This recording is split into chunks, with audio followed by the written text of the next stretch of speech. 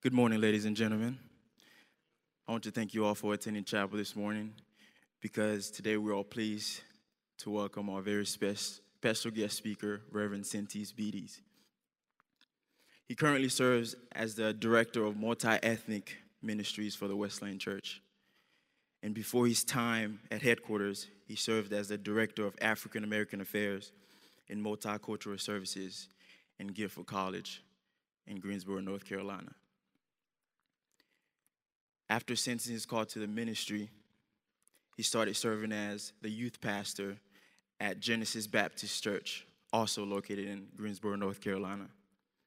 He then moved to Grand Rapids, Michigan, where he started serving as the high school and faith formation pastor at Kentwood Community Church. This summer, I had the wonderful opportunity to not only work with him at headquarters, but to also be mentored by him. He and his wife, Nicole, have 4 kids, Tasia, Josiah, Serenity, and Sarah. During his free times, he loves to watch movies. Some of his favorite movies are Coming to America, Love and Basketball, and ladies, The Notebook. So without further ado, I ask that you please give him your full attention and please help me in welcoming him to the stage, Reverend Sentis Beatties. Appreciate you, man. Oh, man, good morning. Come on, you can do better than that. Good morning. Man, I didn't know he was going to read my mail about the Notebook. Man, brought a tear to my eye from the very beginning. Hey, it's good to be with you. I'm really excited about the opportunity to share in this context here at IWU. This campus, this university has a very special place in my heart, and I just want to give a quick shout out to all the Grand Rapids folks, the KCCers in the house. I love you. I miss you guys. Good to see you. But hey, I want to get started by just kind of making you a little uncomfortable. Is that all right? And what I want to do is just kind of do a quick snap judgment. I want you to kind of judge what you think is true of me, all right? So if I were to bring up students, I could do that, but because of time, I'll just do me. So I'm going to give you 3 options, and I'm going to let you raise your hands, and you decide which one of these you think is true. Is that all right? Can we do that? It's a little crowd participation. So full ride to West Point for football, to North Carolina Tar Heels for baseball, or to Clemson for basketball. Which do you think is true? How many of you say West Point football? Okay. How many of you say Tar Heels baseball? Okay, not very many of you. Okay, maybe I'm not that, yeah. And how many of you would say Clemson basketball? Interesting. It was the first one. It was West Point football. Full ride. Didn't take it, but got a full ride. Second one, favorite food. Do you think my favorite food is soul food? Do you think my favorite food is Italian? Do you think my favorite food is Thai? Okay, let's start. Soul food. You think my favorite food is soul food? Not like 2 people. How many of you say my favorite food is Italian? Interesting. My favorite food is Thai. Yes, Thai. How many of y'all love Thai too? Love Thai. I was just in California and I just had Filipino for the first time. I think Thai may have a runner-up, all right? Last one. Went to college to pursue ministry full-time, is the first one, to be a pastor, to be an engineer, or to be a physical therapist, all right? Pastor, how many of you think I went to school to be a pastor? Man, I don't know what that says about me. I don't know. How many of you think I went to be an engineer? How many of you think I went to be a physical therapist? Physical therapist. I'm not a physical therapist, but that's what I went for. Now, here's why I do that. Like, what I just did with you is just totally unfair, right? It's kind of fun, but unfair, right? You don't know me, I don't know you, but I gave you a chance to make a quick judgment, like a quick decision about who you think I might be, what do you think I might like. And I think the truth of the matter is that we do that often. Sometimes we do it unknowingly, and sometimes we do it at the expense of someone else, right? So what we call stereotypes, right? These quick judgments that we make about people. A few years ago, I had the opportunity to hear a concept of a TED Talk that was taught by a novelist, a Nigerian novelist by the name of Chimamanda Adichie. And what she said really resonated with me. She shared how, as a young girl growing up in Nigeria, that she found herself loving to read and loving to write, and also she found herself living in this tension of stereotypes, right, where people assumed certain things about her, right? They assumed because she was from Nigeria that she was poor and that she was uneducated, when the reality was her family was actually upper middle class, and her family was extremely educated. She moved to the U.S. and started going to college, much like this one, and there was the assumption of her roommate that she listened to tribal music, when the reality was she loved Mariah Carey. Y'all don't hold that against her, but she loved Mariah Carey. And so she lived out this challenge of how do I live in this tension of what people think about me and who I really am.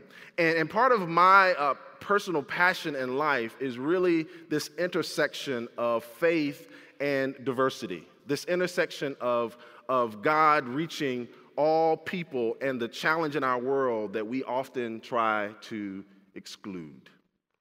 And so one of the things that she said that I think is really powerful, she says that the problem with stereotypes is not that they are untrue, but they are incomplete. They make one story become the only story. I think that's true. That sometimes stereotypes is not that they're untrue, but it's the fact that we make one story the only story. Now, I know your theme for this semester during chapel has been his story, my story, and our story. And so I want to bring your attention this morning to the fact that there is actually a danger of a single story.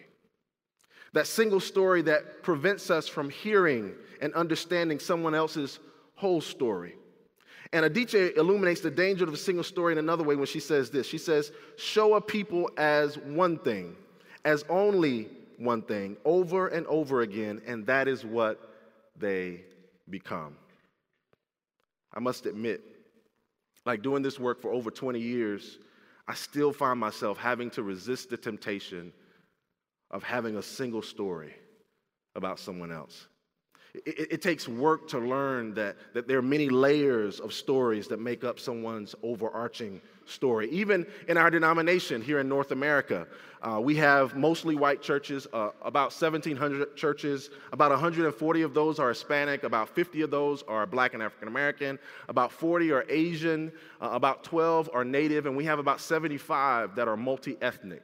I was just in LA, just flew in this morning, and was spending time with our Asian leaders in LA and San Diego, and preached for the first time at a Filipino church yesterday.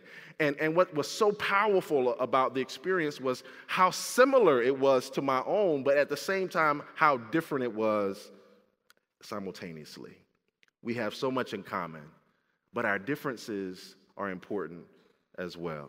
So as I'm traveling around the world, I'm constantly asking the question, what does Scripture teach us about being countercultural, about setting a new standard when it comes to reaching and loving all people? What does Jesus model that we can learn from in our modern context today? And I believe what I want to share with you this morning is really simple, but it may be one of the first steps you can take in this journey. And the first thing I want you to know is that if you're like me and you struggle with this at times, you're not alone. As a matter of fact, in Scripture, we find this in Luke chapter 15, verses 1 and 2. It says this, it says, now the tax collectors and sinners were all gathering around to hear Jesus. But the Pharisees and the teachers of the law muttered, this man welcomes sinners and eats with them. Now, in Luke 15, most of us know that there are several parables that follow, talking about three lost things: the lost coin, the lost sheep, and the lost son, which is my personal favorite, maybe because it's so much like my own story. But what we don't always think about is why would Jesus spend so much time telling parables about lost things? Maybe it's because the religious leaders that are referenced here had a single story of these people. They were seen through the eyes of their occupation.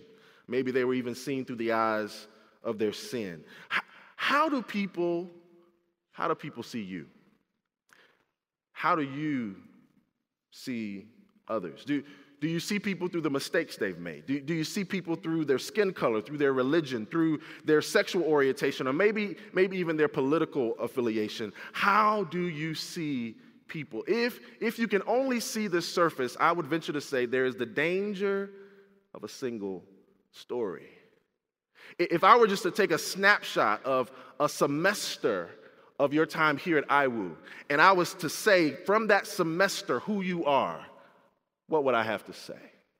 The reality is that semester, although extremely important, maybe even 4 years if you're a senior, although extremely important, is still incomplete when it comes to your overarching story. There's so much more to you than just 4 years. There's so much more to you than just a semester. There's so much more to you than your ethnicity, your race, so much more to you than your gender or your future occupation. There's so much more. There is the danger of understanding the more if we don't take the time. So here's what I've learned as I've been doing this. Oftentimes people kind of label you, and sometimes I get labeled the diversity guy. You know, I get labeled that guy that's going to talk about diversity. For a long time, I was labeled the youth guy. You know, he just talks to young people, right? Give him middle schoolers and high schoolers. That's all he does, right? But here's what I've learned. This is not a diversity issue. This is really a discipleship issue. What we see in Scripture about the Great Commission that God gives to the disciples, go and make disciples of all nations, is really a discipleship issue. When you look at Acts 1:8, and he talks about going from Jerusalem to Judea to Samaria to the utmost parts of the world, it's really a discipleship issue. That if the disciples don't get the fact that they're there to reach all people, all types of people, then they've missed the reality of what Jesus is getting at here. There's some startling statistics I want to throw at you, just from an ethnicity standpoint. Today, a little over 86% of our evangelical churches in North America fail to have 20% diversity, and they're monoethnic or homogeneous.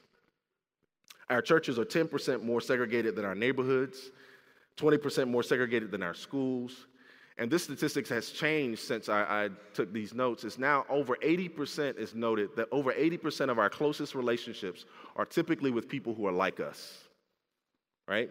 So the question becomes, if I'm only hanging out with people who are like me, who look like me, who act like me, who are in the same socioeconomic level as me, same ethnicity as me, then I may miss the possibility of hearing the beauty of other stories, the beauty of stories that may be radically different than mine, that hopefully as I learn about them, they may reshape how I see the world. So what could this mean? Could it be possible in this generation that the church may have lost its credibility and may have lost its witness as it preaches about love for all people from segregated pulpits and from segregated pews?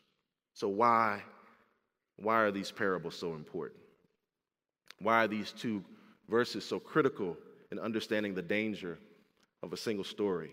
We have to remember why parables are even told, right? There are really three major reasons. One, a parable is told to people so that they can relate to, and in order that they might help them to understand something they don't yet understand. So it basically becomes a vehicle of revelation. The second thing is something that is, the word parable literally means to throw alongside of.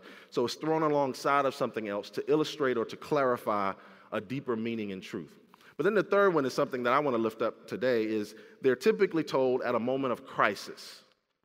They're there to help to resolve or make sense of a conflict, and some would even say they're there to veil the truth from those who don't care. So what's the conflict here, right? Jesus is talking about the kingdom. Jesus is ministering to people about the work of the kingdom. And as he's doing that, these Pharisees, these religious leaders, dare I say, the people who are running the church of that day, they have questions for Jesus. And so Jesus, the first part of the conflict is Jesus is eating with sinners. He's eating with tax collectors. In other words, Jesus is eating with those people. Then the second thing is Jesus is also breaking the cultural rules associated with table fellowship in his culture. Table fellowship was extremely important in Jesus' culture. I'll describe a little bit more about why, but it was extremely important. And he's breaking the rules associated with table fellowship. Now, it's almost embarrassing, actually, the simplicity of what I'm trying to communicate in 30 minutes this morning. It's pretty simplistic, but walk with me through this. Could it be possible that Jesus did more at a dinner table? Jesus did more with table fellowship than he ever did at a synagogue or a temple. Could it be possible that when Jesus sat down with people and he ate with them, he turned the culture upside down? He turned the view of people upside down. And the religious leaders of his day saw what he was doing and they got upset. They saw what he was doing and they began to ridicule him. They began to chastise him. They began to say, wait, either he doesn't understand the culture, either he doesn't understand our rules, or he just doesn't get it at all. And Jesus says, no, the truth is, you don't get it. You don't get that table fellowship. What I've come to do is make room for people at the table. See, in your economy, there's no room for certain people at your table. But in God's economy, he makes room for anyone who would come and dine and sit with him. So my question to you, I know this sounds simple. Could it be possible that in Marion, Indiana, in a place like Indiana Wesleyan University, that you could turn the world upside down simply by how you manage your table?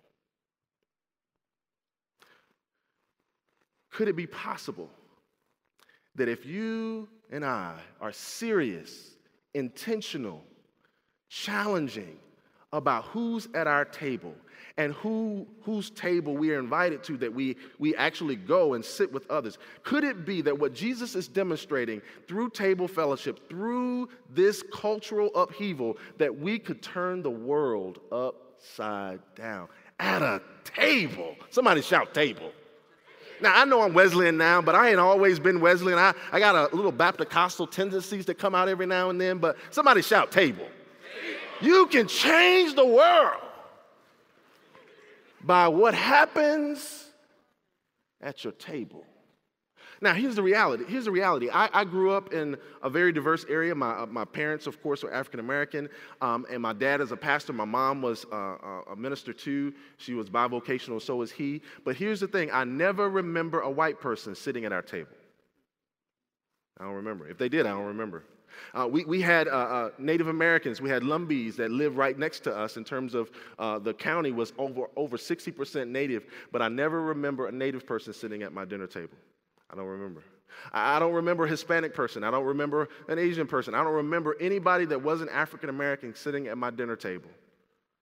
And it's something about our tables that are intimate, that are important, that are valuable to us. And in a setting like this, the dinner table takes on a different form, because here you don't have your personal dinner table as you would at home. You have a cafeteria and you have other settings, but here's what I'm getting at. What are the places in your life that are most important to you? What are the places in your life where you build relationships, where you grow and you learn about other people? And what I would suggest to you, that what Jesus is getting at, is that you can understand the power of managing that table with intentionality of hearing other people's stories. So much so that they begin to reshape how you see the world. They begin to reshape how you see ministry. They begin to reshape how you see life. Then there's the possibility that you might be able to change the world and turn the world upside down. Just at the table. I know we want to talk about church because, see, sometimes I think we've gotten it backwards. I got it backwards for a long time because I thought it was all about the church, right? It was about the messages. It was about the worship. Now, there's nothing wrong with that. There's nothing wrong with very good messages. There's nothing wrong with powerful worship. But what I'm getting at is sometimes we expect everything to happen at church when maybe Jesus is teaching us that some things need to happen at your table. Oh, not the song you're going to sing. But who are you sitting with? Who are you eating with? Who are you learning from? Whose house are you willing to go into to just sit at their table and learn their culture? I believe part of our challenge right now in our nation is we have a danger of a single story because we're sitting at the table with too many people who are like us.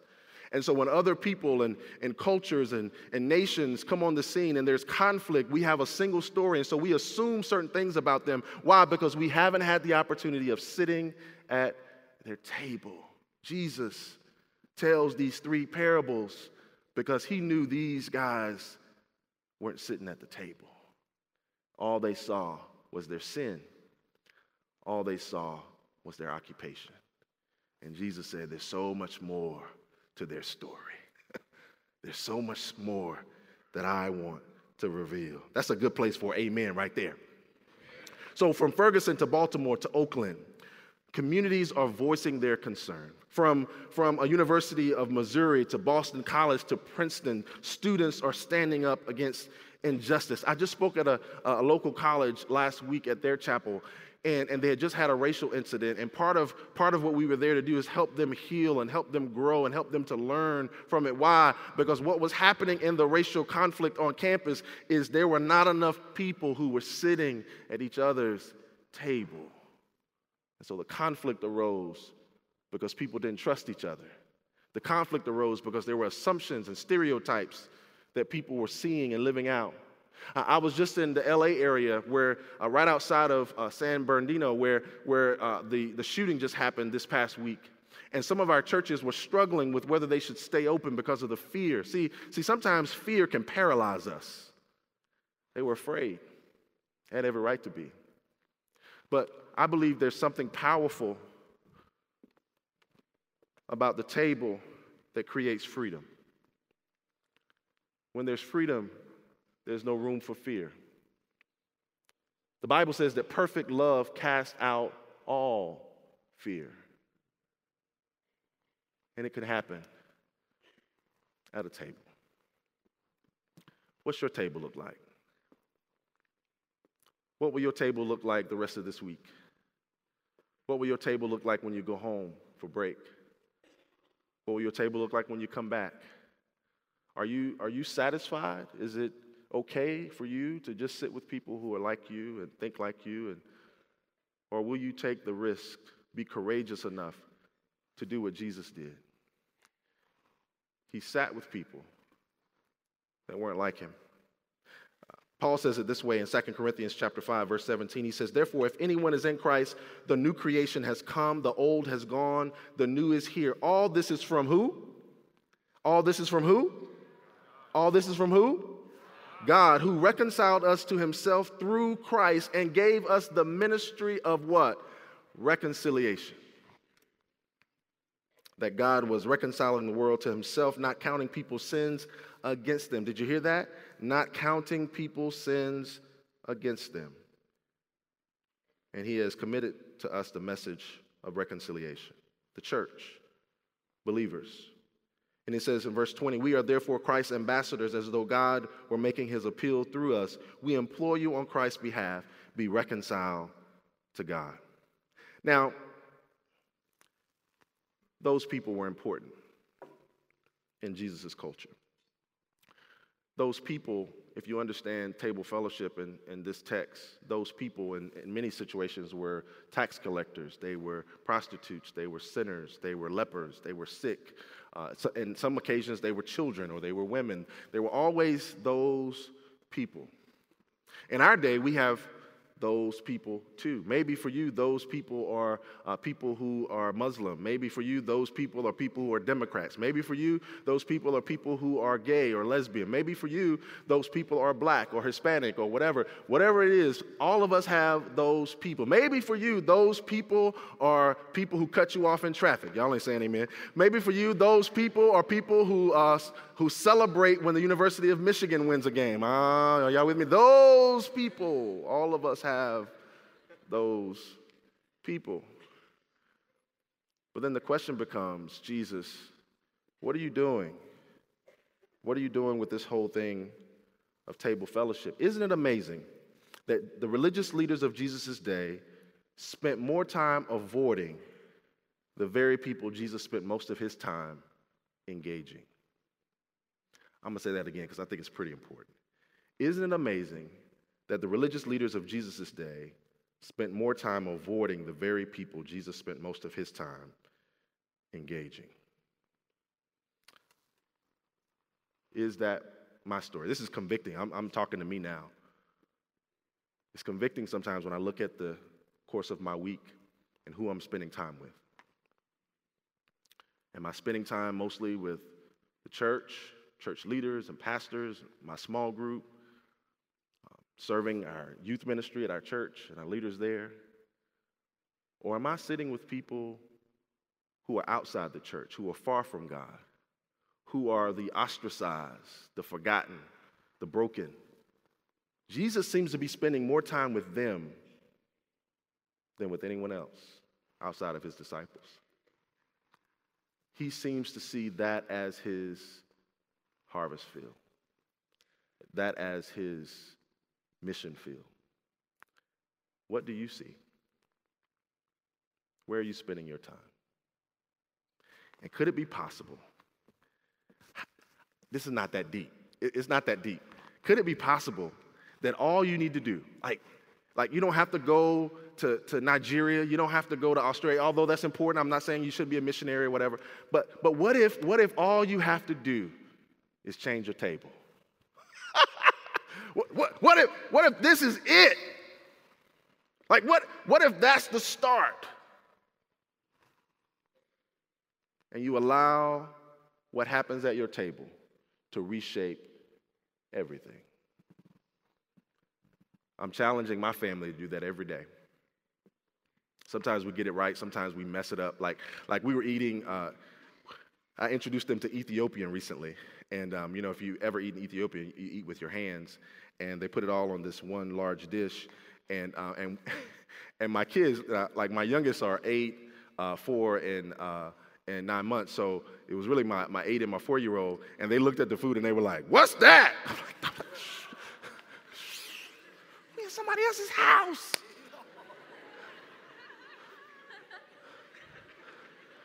Oh, don't mind them. What's that? It ain't easy changing the table. But they've learned to love Ethiopian. They've learned, even the restaurant that we go to now. I took Evan, who rode with me to here. He's in Indianapolis with me now. I took him there, and they've grown to love the owners of the Ethiopian restaurant in our city. And every time I refer to the Ethiopian restaurant, my 4-year-old says, "Oh, you're talking about our friends." Why? Because the owner of the restaurant taught her how to do her letters in Ethiopian. Why? Because we're learning to sit at another table. And now when we go out and we're in somebody else's home and we're eating, now they see it as an adventure to learn something new. It's not about judging what they think they should have because of what they're used to, but they're adventurous enough to say, what else is out there that we haven't been exposed to that maybe we can learn from, maybe we can prepare it at home. Why? Because they're sitting at somebody else's table. What are you doing at your table? Francis of Assisi says it this way. He says, "No use to walk anywhere to preach unless our walking is our preaching." Here are a few things about table fellowship that I think are important, and I'm going to close this thing out. Table fellowship was created in Jewish culture, one, to recognize who was family. right? Who waited at the table established boundaries of who was in, who was out. It was there to frame personal and cultural boundaries, right? The hierarchy, status, gender, through seating arrangements. Maybe that's why even the disciples, when they're trying to figure out who's going to be in charge and who's going to be better than the other, they start talking about who's going to be at the right hand, right? It wasn't just the issue of kind of this kingdom mentality, but it was also an understanding of table fellowship, that whoever sat at the right hand was the person of highest honor at the table. Table fellowship. It's there to perpetuate social values. And lastly, as I said, it's there to gain honor. So Jesus understood what it meant socially to sit down and eat a meal with someone. Therefore, when he chose to eat with someone that was of a part of an underclass or considered to be those people, he knew he was crossing a social boundary in order to meet a spiritual need. Love must transcend likeness. Purpose must transcend our preferences. And courage must trump our comfort. So here are three things I want to give you. At the table, Jesus redefined who was family. You see in Luke 19, Zacchaeus' story, where they were calling him a sinner and casting him aside. And Jesus says to him, no, because you're willing to sit at my table, you are a son of Abraham. He redefines who's family at the table. One of the things that we've been forced to do because we've had to leave family on numerous occasions to move because of ministry, we've had to have kind of a surrogate family, a new family.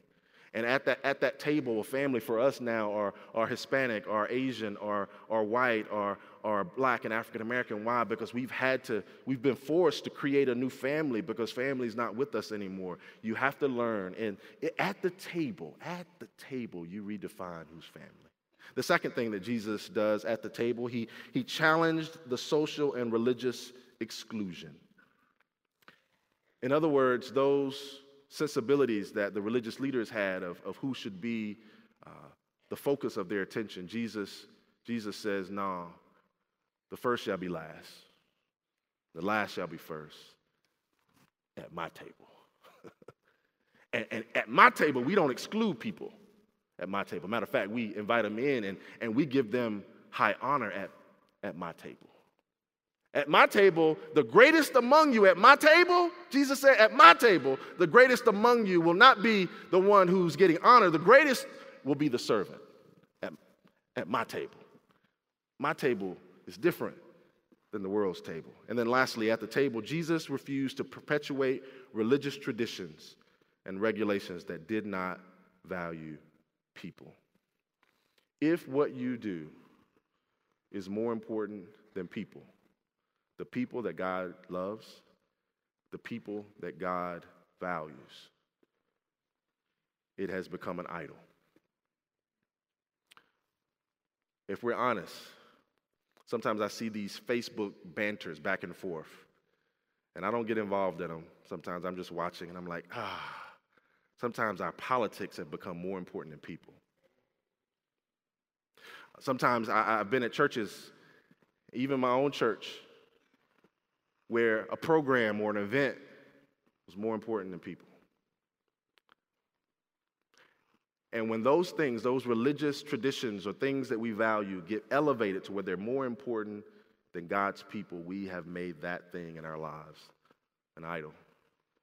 And God is a jealous God. So here are a couple things I want you to wrestle with, and I'm going to tell you the story and I'll be done. Questions to consider. What is your single story of a group or people or a person? Can you be honest about that? And then secondly, the question is, are you willing to do what it takes to learn more of their story and possibly be reshaped by their experience and not just your own? Quick story. 5 years ago, we moved to Grand Rapids. Pastor Mike, who was one of our pastors there, invited us out to boat. And I don't do a lot of boating. I know y'all thinking the stereotypes, right? Does he swim, you know? It's okay. I know there's that nervous laughter. I know. It's okay. It's all right. But we get invited out boating. we go, the whole family goes, and we get out there, and he's pulling my kids, and they're having a blast. And I'm like, man, I'm a youth pastor, right? I'm adventurous. I'm a daredevil. I want to get on the tube. So I'm like, can I get back there? Absolutely. So he throws this big thing, mega bowl, on back of the boat, starts pulling it, and I get out there, and I'm having a great time. I'm riding. I'm like waving at people at Green Lake, like, hey, what's up, y'all? Having a good time, doing my thing. And then all of a sudden, Pastor Mike speeds up. And I'm like, quit playing, boy. What you doing? And then Pastor Mike makes this turn. Now, fly through the air, land in the water. And I'm like, is he trying to throw me out of? He speeds up again.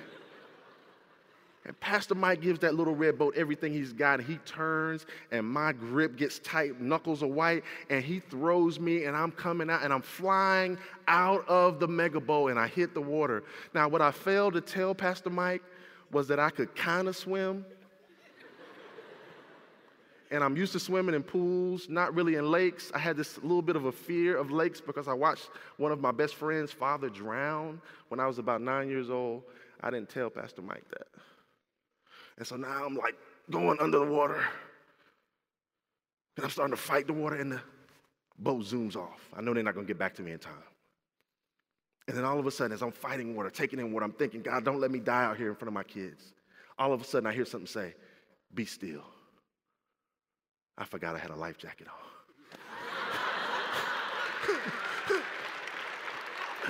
I started to rise to the top. I'm like, thank you, Jesus, thank you, Jesus, thank you, Jesus. Here's the thing. If you do this work, if you work at the table, there are going to be times where it feels like you're drowning in other people's opinions, where you're drowning in the discomfort, where you're drowning in the, I don't know what to say, I don't know what to do, I don't know if this is appropriate, I don't know. God says, be still. If you're at my table doing what I've called you to, I'll give you everything you need. Just be still and know that he's God. And resist the temptation of the danger of a single story. Amen? Let's stand, let's pray. Father, thank you for this time. God, I know these students have a passion for you and have a passion for what is right, what is good. And God, I know this challenging as we talk about this single story, issues of diversity, of racial reconciliation, of differences, of orientation, of political affiliation, of religion that's in our society, different nations and different views. But God, I pray that you would give them the grace, give them the strength, give them the wisdom, give them the power to see past the single story and see the whole story that you are writing about the other people's lives around them. Use them, Father, in Marion. Use them at their homes, wherever they're from. Use them to turn this world upside down for you. It's in the matchless name of Jesus we pray. Let everybody say amen. Amen. God bless you. Go in peace.